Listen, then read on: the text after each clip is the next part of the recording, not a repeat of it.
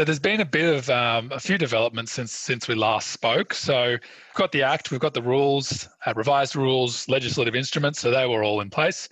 But now we're getting more guidance, I guess, from the ATO, and there was 3 pieces that were released.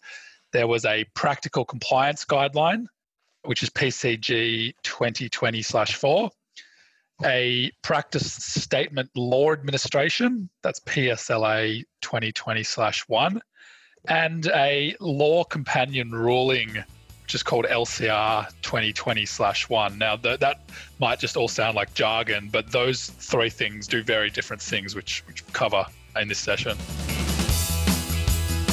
You're listening to Australia's podcast for accountants, Tax Talks, the podcast to run and grow your firm.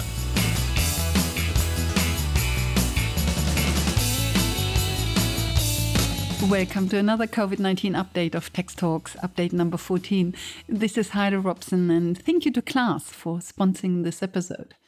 We had the Jobkeeper Act and legislative instruments regarding the alternative turnover test, and we covered those in previous updates.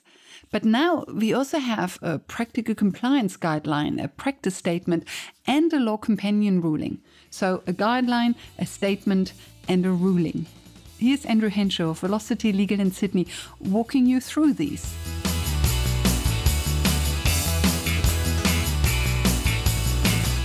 In the last week or so, we've had 3 new guidance documents from the ATO. None of these are law per se, but these are guidance things.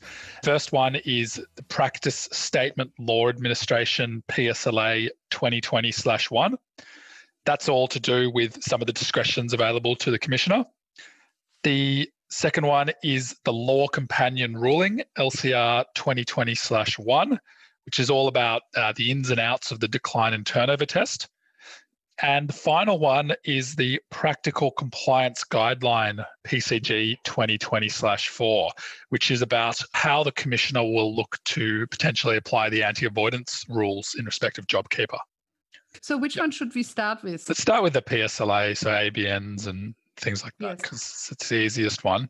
PSLA 2020/1, Practice Statement Law Administration. So to qualify for Jobkeeper under the eligible business participant rules, they apply to, for instance, sole traders. One of the requirements is that the individual or taxpayer needs to have an ABN as at 12th March 2020, and they had had to have lodged either income tax returns or GST returns with the Commissioner also by that date. Now, the rules do provide for discretion that the Commissioner may exercise in appropriate cases. So, for example, if the entity does not have an ABN as at 12th of March, but there is some reason why the Commissioner should allow that person to qualify. PSLA 2020/1 goes into the details regarding both of those things, and it gives some guidance regarding when the Commissioner is more likely to exercise that discretion and situations where the Commissioner is less likely to exercise that discretion. It does apply quite a bit to new businesses. They're specifically mentioned in the practice statement. It talks about new businesses established from 1 July 2019 that are not registered or required to register for GST. So that's one type of taxpayer that will get a lot of benefit out of these practice statement rules. The starting position is that this is a discretion available in quite limited circumstances. So the intention is not, where you're conducting a business but didn't have an ABN. It's a pretty black and white test that you need to have an ABN, and there's only very limited things that will get you out of that. One example the practice statement goes through is a sole trader operating in Norfolk Island. Now, I'm not an expert on Norfolk Island, but apparently if you operate just in Norfolk Island, you don't need to have an ABN. So that's a situation where you could still be eligible for Jobkeeper. There's a specific example talking about Helen, who operates a business as a sole trader, sells things online, has a business plan and has turnover of 40,000, but she's been operating without an ABN. And upon hearing that there's this Jobkeeper scheme, wants to register for an ABN and either try to get it backdated or get the Commissioner to exercise his discretion. The ATO said this is a case that is unlikely that the Commissioner will actually exercise his discretion. Basically, that the person essentially deliberately did not have an ABN at that date, and it's a clear requirement of basically carrying on a business. So I don't think there's going to be a lot of love for those people who do not have ABNs as that 12th of March. And it also means that this lady probably didn't declare any income on those $40,000 of. Yeah, I think there would be quite a bit of that as well. So the commissioner not looking too favourably upon that. So we basically have three scenarios. You legally had no ABN on the 12th of March, and there you will probably receive the commissioner's love. You had illegally not an ABN on the 12th of March, meaning you should have had an ABN because you ran a business, but you didn't. And that probably will receive no love. And then inactive ABN, where you had an ABN on the 12th of March, but you really shouldn't because you weren't running a business anymore, where you have an inactive ABN. Does the PSLA make a comment about that? Yeah, look, it doesn't really talk about inactive ABNs. I mean, the legislation and the practice statement talk about whether you held an ABN or not. And of course, there's the requirements to be more or less sort of running a business through the income tax return or GST return provisions. So I don't believe it actually contemplates the situation where there's an inactive ABN. I think it's dealt with through the requirement that the business has essentially made supplies or had accessible income during the previous period. Yes, so that now leads us to the next problem that PSLA covers. The first problem is basically when you have no ABN on the 12th of March. But I think the second problem is when you had an ABN on the 12th of March, but you didn't lodge any BAS or tax returns for the 2018-19 tax year. That's dealt with in the practice statement as well. There isn't as many examples in that situation. There is one example of a sole trader who commenced business in December 2019, and due to delays, they didn't make any sales in December, and then so they hadn't lodged any BASs by the 12th of March, and the commissioner says, well, that is an example where it would be appropriate to allow further time. So it doesn't give any other situations, but I think as a general comment, if it's a new business, I think the commissioner is more likely to exercise their discretion when compared to that ABN requirement. It doesn't discuss the change of GST lodgement from annual to quarterly, for example.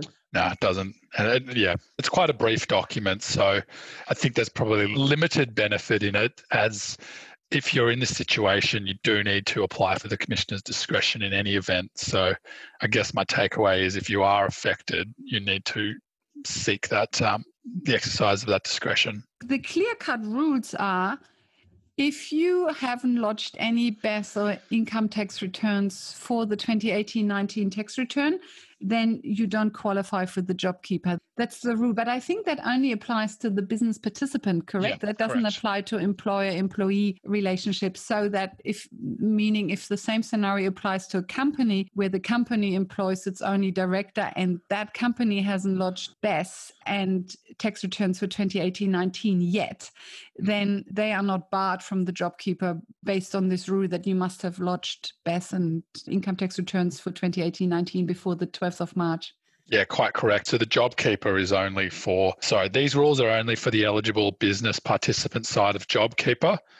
I should add that the rules do also talk about the cash flow boost in a little bit of detail and seem to apply to that as well. But for the employee situation under Jobkeeper, that's not a requirement, so you don't need to go to these practice statements. So this is PSLA 2020/1. I assume it's only 1 or 2 pages long, correct? It's 4 pages, but there's a lot of footnotes and definitions, filler material, basically. Which one should we do next? Let's go to the Law Companion Ruling. LCR 2020/1, Law Companion Ruling. Law Companion Ruling LCR 2020/1. Now, what a law companion ruling is essentially, it's a new-ish product that the ATO has issued over the last couple of years, and it's intended to provide further guidance to new legislation, because when legislation first comes out, there isn't any case law and there might be sort of limited guidance on some of the more nuanced terms. So this law companion ruling is all about the decline in turnover test. It clarifies, I guess, a few myths and makes a few things quite clear. And then it talks quite a lot in detail about how to calculate the value of supplies for the decline in turnover test. So best place to start is, I guess that the Law Companion ruling clarifies a few things that may have been uncertain. It clarifies what the turnover test periods are and what the relevant comparison periods are. And so it confirms that the test period can be March, the month of March, can be the month of April, can be the quarter commencing 1 April to 30 June, and it can be other periods if you wanted to qualify for the JobKeeper later. The LCR does confirm that you only need to satisfy the decline in turnover test once. Specifically says that. It says that if you satisfy it, you don't need to test your turnover in following months or quarters. Now, while this was, I guess, fairly apparent from the legislation, still is nice for the ATO to confirm it in a publication. Yes, and I think they did that because they had said something different before. Yes. Because at some stage they had said on their website that it is an ongoing test. Yeah, I think early on there was some, a little bit of misleading material. But so I think there will be a lot of focus on April because, of course, the earliest you can qualify is April and hence March or April. You could also qualify in March, but the payments come through April. So the two periods that are really at the forefront of this are March and April 2020. Because if you want to get the full benefit of the JobKeeper payments, you need to qualify either in March or in April or for the fourth quarter. So that's where the focus will be on. So I would add to that. There's essentially really three tests. If you want to qualify from the very start of JobKeeper, it's month of March, month of April, or the April quarter. The LCR confirms it does note that for the JobKeeper there are ongoing monthly turnover reporting requirements, but it does explicitly state that information that you provide does not affect your ongoing eligibility for JobKeeper. So you only do the test once, either for March or for April or for the June quarter, but then you have to go back in as an employer every month and confirm for who did you pay the JobKeeper for which fortnight. Yes, correct. And also your business's turnover for each month as well. So you actually do need to report your turnover back to the ATO, but it does not affect your eligibility for the JobKeeper, which is a really important point to note, and it's talked about in a bit more detail in the LCR. The LCR then talks about what kind of supplies are needed to work out GST turnover, and it confirms it's not really groundbreaking anything it says. There's a few categories that are excluded, and most notably it's really input tax supplies and supplies that have absolutely no connection to Australia. The ruling does confirm that things that are exports generally do have a connection to Australia. So if a business, let's say a service business, is providing services to an overseas person but providing them from Australia, those supplies will be included for the turnover tests, which was a bit of an uncertain point. The Law Companion ruling talks about, as we've discussed, you need to qualify for either March, April, or the June quarter. Now, depending on when exactly you applied, you might have figures already for March or April, and there's no element of forecasting required. But if you are relying on the June quarter, then there's an element of forecasting required because, as we know, for JobKeeper, it's based on projected GST turnover. So if you applied as at 1 May 2020 and you're basing your calculations off the quarter, then there's a projection that needs to be made. Now, the ATO fully acknowledged that is a projection, and projections can be wrong. And if you project something but your turnover is actually higher, that doesn't disqualify you. But helpfully, the ruling does talk through a number of things that would be considered relevant evidence to support those predictions that are being made. And as we talked about previously, those record-keeping requirements are really important, particularly in situations where there may not actually be a 30% drop in the end, but they're based on all the evidence at the time. it was likely that there would have been a 30% drop. So that means it's especially important if you claim to qualify based on the June quarter. Absolutely. Yeah, absolutely. But So the strange thing is when you actually apply for the Jobkeeper, it's all about just the months. The quarters never get mentioned. yeah, and I'm not sure if that's a system error, but it is very clear that you can, regardless of whether you lodge monthly or quarterly, you can rely on the quarter rather than the month. And that's clear from the legislation and also this law companion ruling as well. Helpfully, the law companion ruling talks about the various evidence that you should take into consideration, and there are things about, well, what cancellations in revenue have taken place, what restrictions are there on trading, how long are those going to apply for. It notes that keeping good records, explaining how you undertook the calculations is necessary to show that you took reasonable steps. So specifically at paragraph 54, it says, well, if there's a significant difference between the projected turnover and what you actually come out with, one, the ATO will likely make inquiries about whether your calculation was reasonable. And then two, it says that, well, if you kept good records that explain in a logical way how you came to that calculation, that's more likely to show that you took reasonable steps and that your projections were reasonable. You must prepare this evidence now. If you prepare that evidence later on when the ATO starts knocking, then it's too late. And then you run into the issue of backdating, correct? Yeah, well, it's not much value to put together predictions or estimates later on because one, if you're doing an estimate, it has to be based on the information at the time, and trying to do it later on is like, it's got the benefit of hindsight, and it's really a bit self-serving. So it really needs to be documented and well evidenced now, rather than in the future when the ATO comes knocking. So this is a critical thing for anyone who's relying on the quarter to qualify rather than the month of March or April. And this will be an area where there will be compliance activity in the future. I might maybe not for a year or so, but I think this is one area where the ATO has already put essentially everyone on notice that you need to keep good records. Yeah, they already told people that they will come knocking.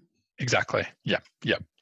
That's one major thing. The last major part of the law companion ruling is talking about the actual qualification for this drop in turnover is based, when you're calculating the drop in turnover, it's based on the value of supplies, which is a concept that's a little bit different to whether you're on an accruals basis or a cash basis, which has been noted in the media.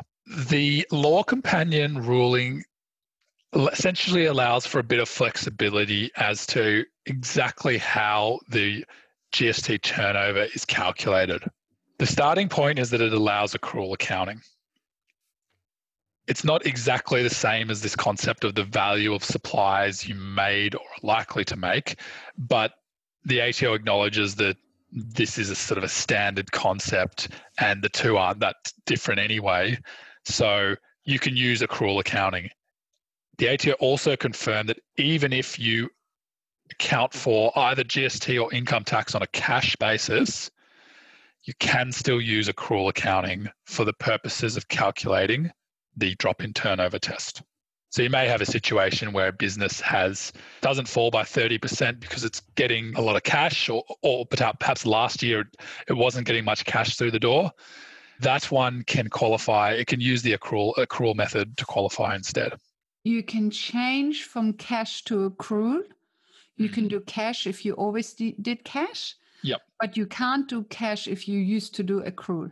It's more limited. So it does the law companion ruling talks about, well, can we use cash? And the law companion ruling confirms that, well, if you're registered on a cash basis, then you can use cash, no problem. But it says that if you're registered for GST and you account on an accruals basis, then we'd expect in most cases that you would continue to use an accruals basis. It's a little bit vague and wishy-washy because it then says, well, if you choose to use a cash basis, we may want to understand why you've taken that different approach and why that's appropriate to reflect your turnover. So in other words, If you're an accruals business, but you're choosing to use a cash basis, you need to have a very good reason why that's a reasonable thing to do, because the ATO doesn't say that it can't be done, but that if it is done, you want to be able to back up your case very strongly. And is it reason enough to say, well, nobody paid our invoices anymore? So on an accruals basis, we continued having solid sales, but our cash flow completely dried up. Is that a valid enough reason? Well, I think that would be a pretty valid reason, because at the end of the day, there is a saying that cash is king. And if you're making sales that are not going to get paid for years, then you are in a position of financial strife. And if that's the result of that cash flow is because of essentially COVID-19, then from a policy perspective, that business really should qualify for the Jobkeeper. So they say that it is allowed. They don't mention the sort of that cash flow issue so explicitly, but it's more that they want to have a rationale for why. They do say that if you're a very large business, so if you're in the top 500 private groups or the top 100 or top 1,000 public groups, they're sort of putting those entities on much more of a notice that those really, really big entities really should use accruals accounting. So that means cash to cash is fine, accrual to accrual is fine, cash to accrual is fine, but accrual to cash is a problem. You need to have a valid reason. Yeah, that's the tricky one. Yep. And the last point that I wanted to make about the Law Companion ruling is it very specifically and explicitly acknowledges that if your actual supplies are higher than predicted, that is okay. And that doesn't mean that you've breached the Jobkeeper rules. There's a really handy example at the very back of the Companion ruling, which talks about a gym. And this gym owner calculates their turnover test with the information known at the time, including restrictions on when they can open or not open. And after that, there's been a change in dates essentially for when they can open. And as a result of that, reopening earlier, they haven't had a 30% drop in revenue. So Commissioner says, well, those kind of situations is fine. You've got to make those projections based on what you know at the time. And if essentially the economy reopens quicker, then that doesn't prevent you from getting the Jobkeeper. Can I just quickly come back to the previous point? And that is when we discuss cash and accrual. But isn't there also a third option, and that is using value of supplies? So is it possible that you don't qualify based on cash, you don't qualify based on accrual, but you qualify based on value of supplies? There is a third option. I think as a practical thing, I'd say the easiest way is based on an accruals method. Bob Deutsch used the example in his text line email, and I think he uses, and that's actually his own example, I think. Yes. So he uses a small business that supplies fruit and vegetables to the airline, is registered for GST, etc. In March 2019, so in the comparison period, it made supplies worth 40,000, invoiced 15,000, and collected 20,000. That in 2020 has now changed to supplies worth 10,000, so dropped from 40,000 to 10,000, invoiced 12,000 and collected 25,000. So based on a cash or accrual basis, it didn't have any change in turnover, but based on value of supplies, of course, it dropped from 40,000 to 10,000. But it also means that in March 2019, it made a huge loss. If you make supplies worth 40,000, but only invoice 15,000. One example of how you could have a difference between essentially the value being supplied and an accruals is it's really about billing and not knowing the value at certain times. So, for example, if you had a law firm, for instance, with unbilled work in progress, then that may not go to accruals, but it could go to the value of services that have been supplied by that date. Yes, exactly. It has to do with billing. So in this example, last year in March, the company made supplies of 40,000, but only billed 15,000. And then had collected 20,000 from billings of previous months, etc. And then in March this year, it only made supplies of 10,000, but of course it was still billing because it quite obviously has a quite long billing cycle. And then, of course, also a quite long collection cycle. So that means we basically have three criteria: cash and accrual. But if your billing cycle is very long, and hence the sting of this downturn only comes later because you're still billing for last year, then you can go to value of supplies. Yeah, I mean, it can really go both ways. I mean, if you've done half a job, then from an accruals perspective, you may not be entitled to bill anything really until you've finished the job. But from a value of services supplied, you've clearly supplied something.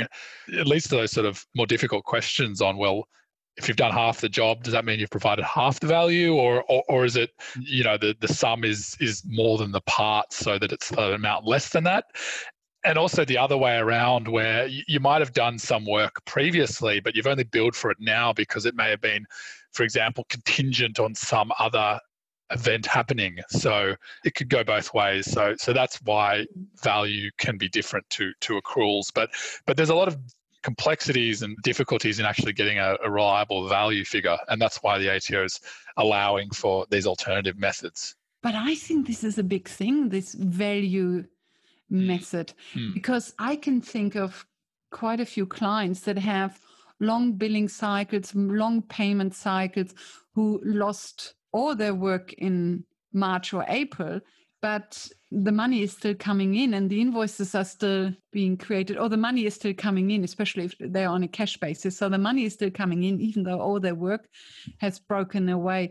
Look, I think it's important to know that they've got these three methods. I would sort of probably start with an accruals method as it sort of makes the most sense in most scenarios. And remember, you only sort of need to qualify one of these alternatives to satisfy the test, and you only need to satisfy the test for one period. So you've got quite a lot of flexibility on exactly how you make your calculation. And we're not even talking about the alternative tests at this point as well. This value test, I think, is very important, especially when you don't have point of sale payments, but you have quite a long payment cycle. Then I think this value of supplies option is crucial. Yeah, absolutely. And particularly on the forecast, the quarter forecast, trying to make a prediction around value that's being provided is it's a difficult one. So that was the law companion ruling. So Yep. It basically covered 1, 2, 3, 4, 5, 6 points. The first point was that the turnover test applies on a monthly as well as quarterly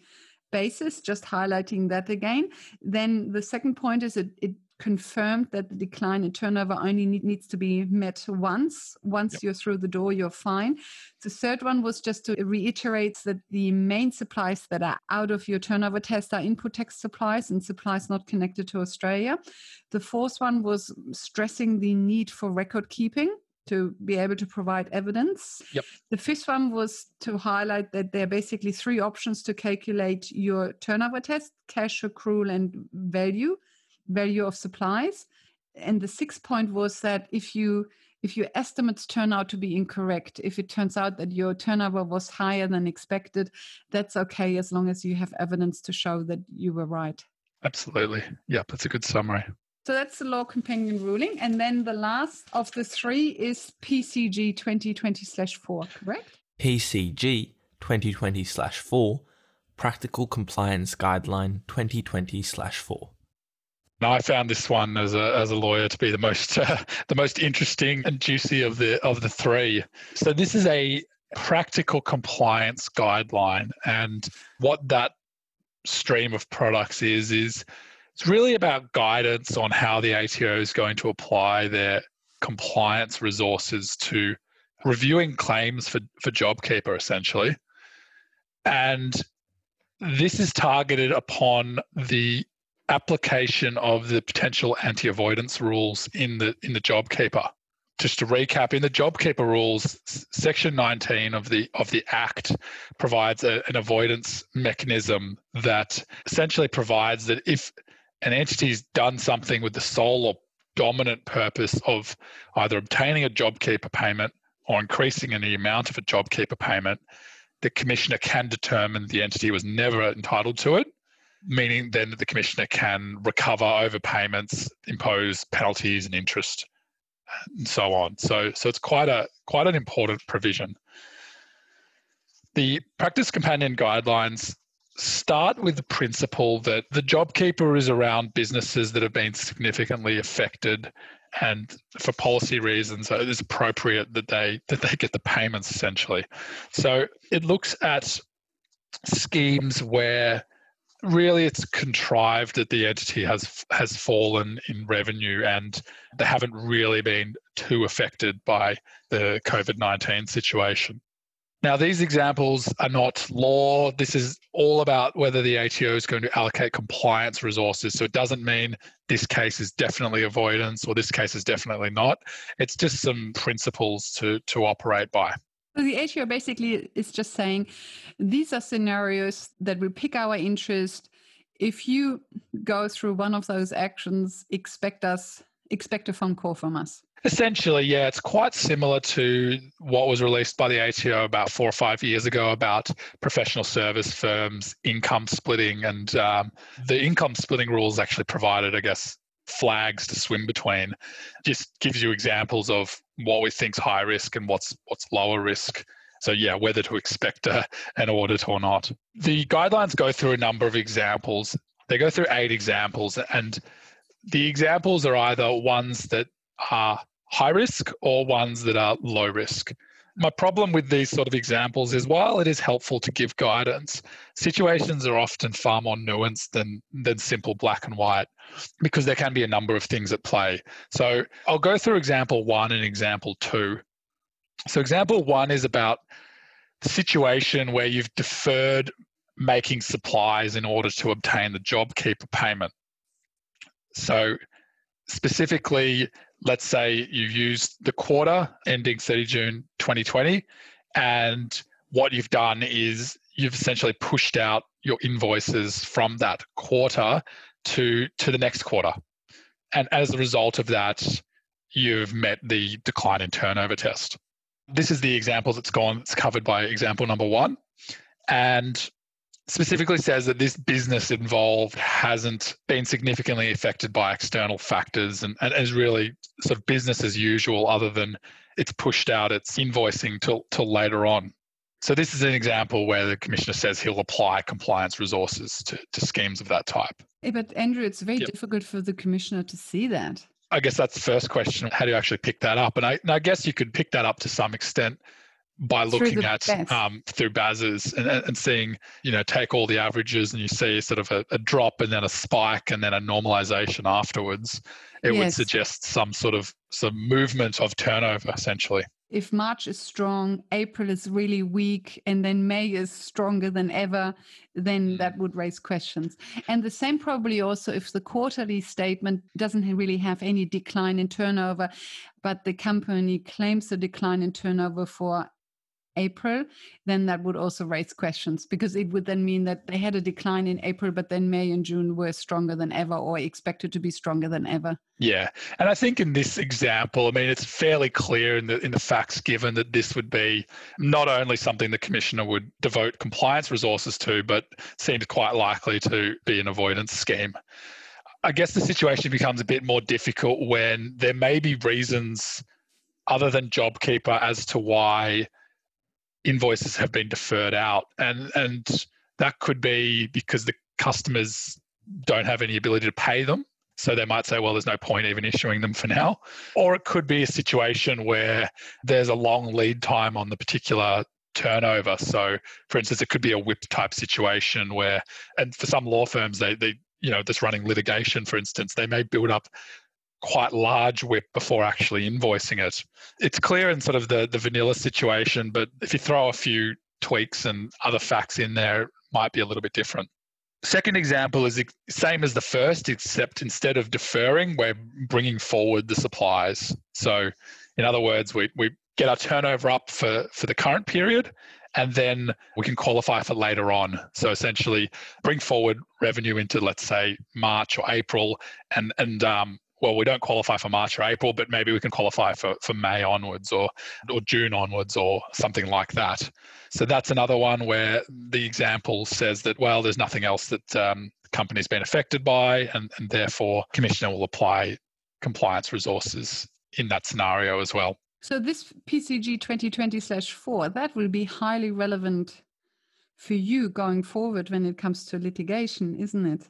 Yeah, well, it's highly relevant to, Although I it guess. isn't actually, Andrew, because it just tells us where the ATO plans to look. It doesn't actually, once the ATO is looking, it doesn't actually change anything. Yeah, I think it's more relevant to assessing now whether or not a business qualifies or not, because knowing what is high risk is relevant to the time of actually making the application. In terms of audits happening, there's probably not much relevance to know whether the commissioner's applying compliance resources if they've already audited you anyway. Yeah, Correct. I mean, So it it's may more have some relevance. Yeah. Yeah, so it's more for decision making now rather than when you're in the middle of an audit later. Yeah, exactly. Yep. So example 2, again, it's quite a sort of open and shut example. I guess if you throw a few different tweaks in there, like there's cash flow reasons why the business has invoiced earlier than it would otherwise, and they've actually been paid as well. You could throw a few tweaks in that as well to make it a little bit more complex and nuanced. Example 3 goes through a situation where you've got a company leasing assets, and somewhat artificially it creates a subsidiary and transfers all those assets to the subsidiary, and then the subsidiary leases the assets. So this seems to be quite a blatant situation where you've basically moved all your turnover out of one company to another. And because you've moved that turnover, then your projected GST turnover for that company is obviously declined. Now, I'd say that's a fairly high risk one and a fairly clear one. I suppose it may be a little bit more grey if there's other things. For instance, if it's not a complete transfer and perhaps the company's running multiple operations, and for asset protection purposes, it may want to move some assets to another entity. Example 4, 5, and 6 are all about service company and operating entity arrangements where a service company employs employees, pays their wages, and the service company gets its revenue by way of service fees from an operating company. And depending on that service fee, whether that service fee has changed, that will depend on whether the service company actually meets the decline in turnover test.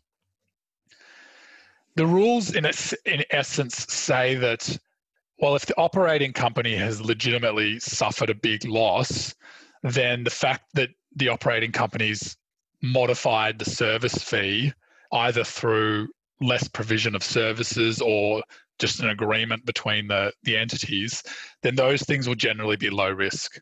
However, if it's more of an artificial situation where, let's say, the operating company hasn't been very affected at all and the two entities have just agreed to reduce the fees now and then bring them up later on, then you're in a much more dicey situation. But it's good that they pick that up because it is a problem because the service company basically just has cost in, cost out. So that's quite right. I mean, the service company and the operating entity may have had a contractual agreement for a fixed service fee, for instance, which is the example given by the ATO. So they may sort of be contractually obliged to pay the same amount, even with the COVID situation. So it is good that the ATO do refer to those scenarios and do provide that those sort of arrangements are low risk because, in essence, the service company's arrangements are, their revenue is being reduced not through an artificial mechanism, but because the operating companies are suffering. So it seems to be a reasonable and quite helpful for that to be provided. The last two are about parent companies with management fees. So you can have a situation where you've got a parent company and that employs people and there's a number of subsidiary companies. Now, in the first example, the parent company charges the subsidiaries each a management fee. And then what happens is that, well, the businesses of the subsidiaries are severely impacted by COVID. So the management fees are either not paid or they're less or they've agreed to defer them or something of that nature. Now, the ATO said that's unlikely to attract the attention of the avoidance mechanisms. And again, that's really reflecting sort of an economic reality that really the underlying businesses have suffered. So it would be appropriate in those circumstances to reduce those management fees. I guess the situation becomes a little bit more grey when instead of having 3 subsidiaries that have all been affected, you might have a situation where two subsidiaries have been affected, or one has been affected, or some sort of mix rather than an all or nothing type approach. And the last example is a follow-on, again, regarding management fees. And in this situation, instead of being affected, the group's not affected at all, and they just alter the timing of the payment of management fees. And clearly that one's a high risk situation. And this last one, is that example 8 or example 9? That's example 8. Yeah. I see. Yep. Okay. So it says, well, same facts as example 7, except the business of the group hasn't been adversely affected by COVID-19.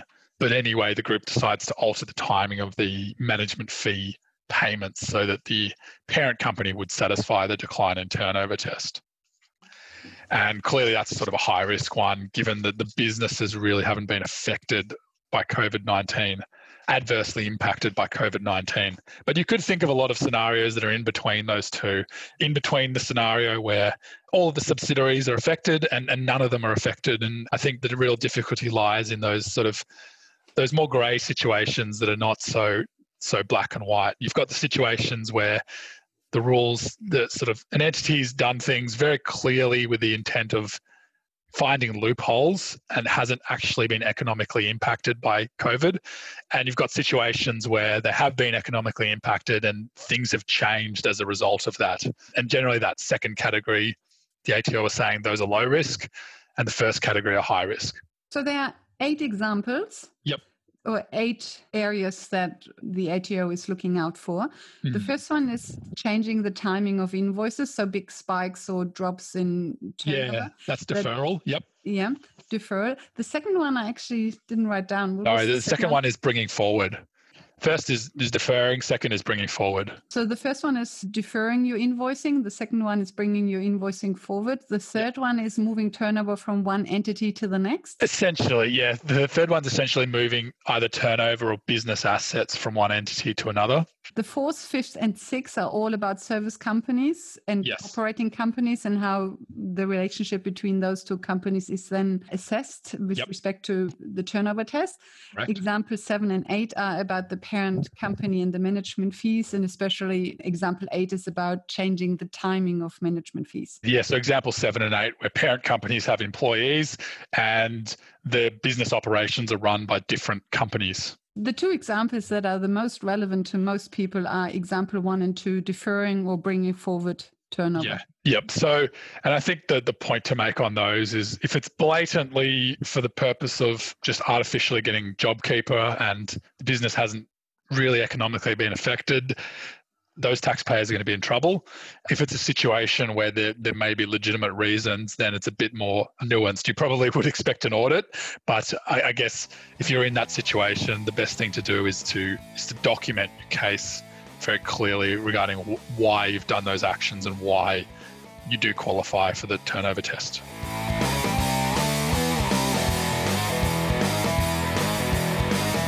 From what the ATO and Treasury have said, that it appears that there's not going to be any further rules, there's not going to be any further substantive legislative instruments at this time, or there's nothing further in development at this time. Okay. So now we've got the latest was that businesses had until the 8th of May to make the first 2 fortnights payments to satisfy the wage condition. And businesses have until 30 May to enrol for the Jobkeeper to be entitled to payments from the very start of Jobkeeper. So in other words, businesses that have already paid their staff still have a few weeks to determine whether they would like to apply for Jobkeeper as from the beginning of the Jobkeeper system. And if you applied for the Jobkeeper as from May, thinking that you don't qualify because you had a long billing cycle and your turnover based on cash or accrual hadn't dropped in April, even though your work had dried up, then you can go back and reapply for April, even though originally you applied from May onwards. Correct. Yeah. And it's important to note that there's quite a lot of flexibility with the method of calculating that turnover.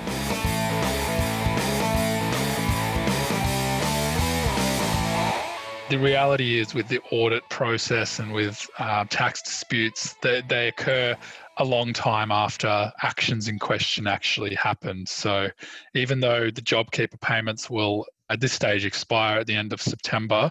We may see audit activity starting this year, going through next year, the year after, and we may also see cases in the AAT or federal court starting perhaps next year or the year after. So still a long way ahead. Still a long way ahead. And if the experience with things like GST and getting input tax credits and the R&D tax offsets is anything to go by, there will be quite a lot of that activity towards the end of Jobkeeper.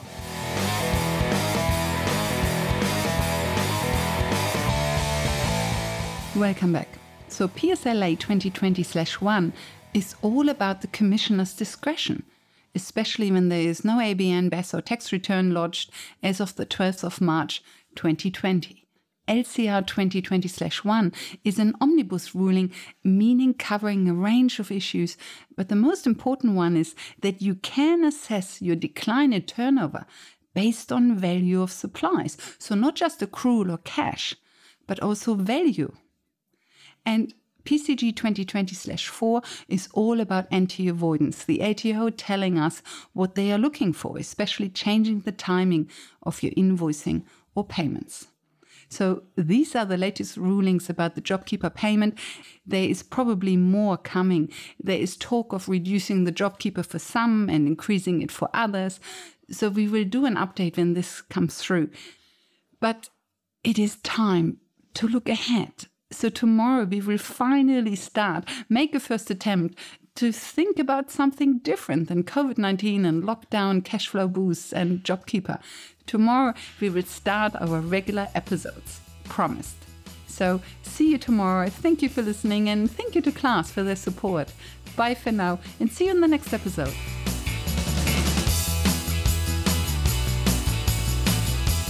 Do you expect litigation to come out of the cash flow boost and the Jobkeeper payments? Yeah, absolutely. I reckon, there will definitely be litigation. I mean, if you look back at things like the R&D cash incentive, like there's heaps of litigation regarding that. And this is even bigger. So, there will be. When we are all back to work and it's done and dusted, you will really get into Jobkeeper issues. Yeah, I think for the next couple of years there'll be audits and inquiries and things like that. Like it will leave its mark for a number of years once the cash is stopped being transferred.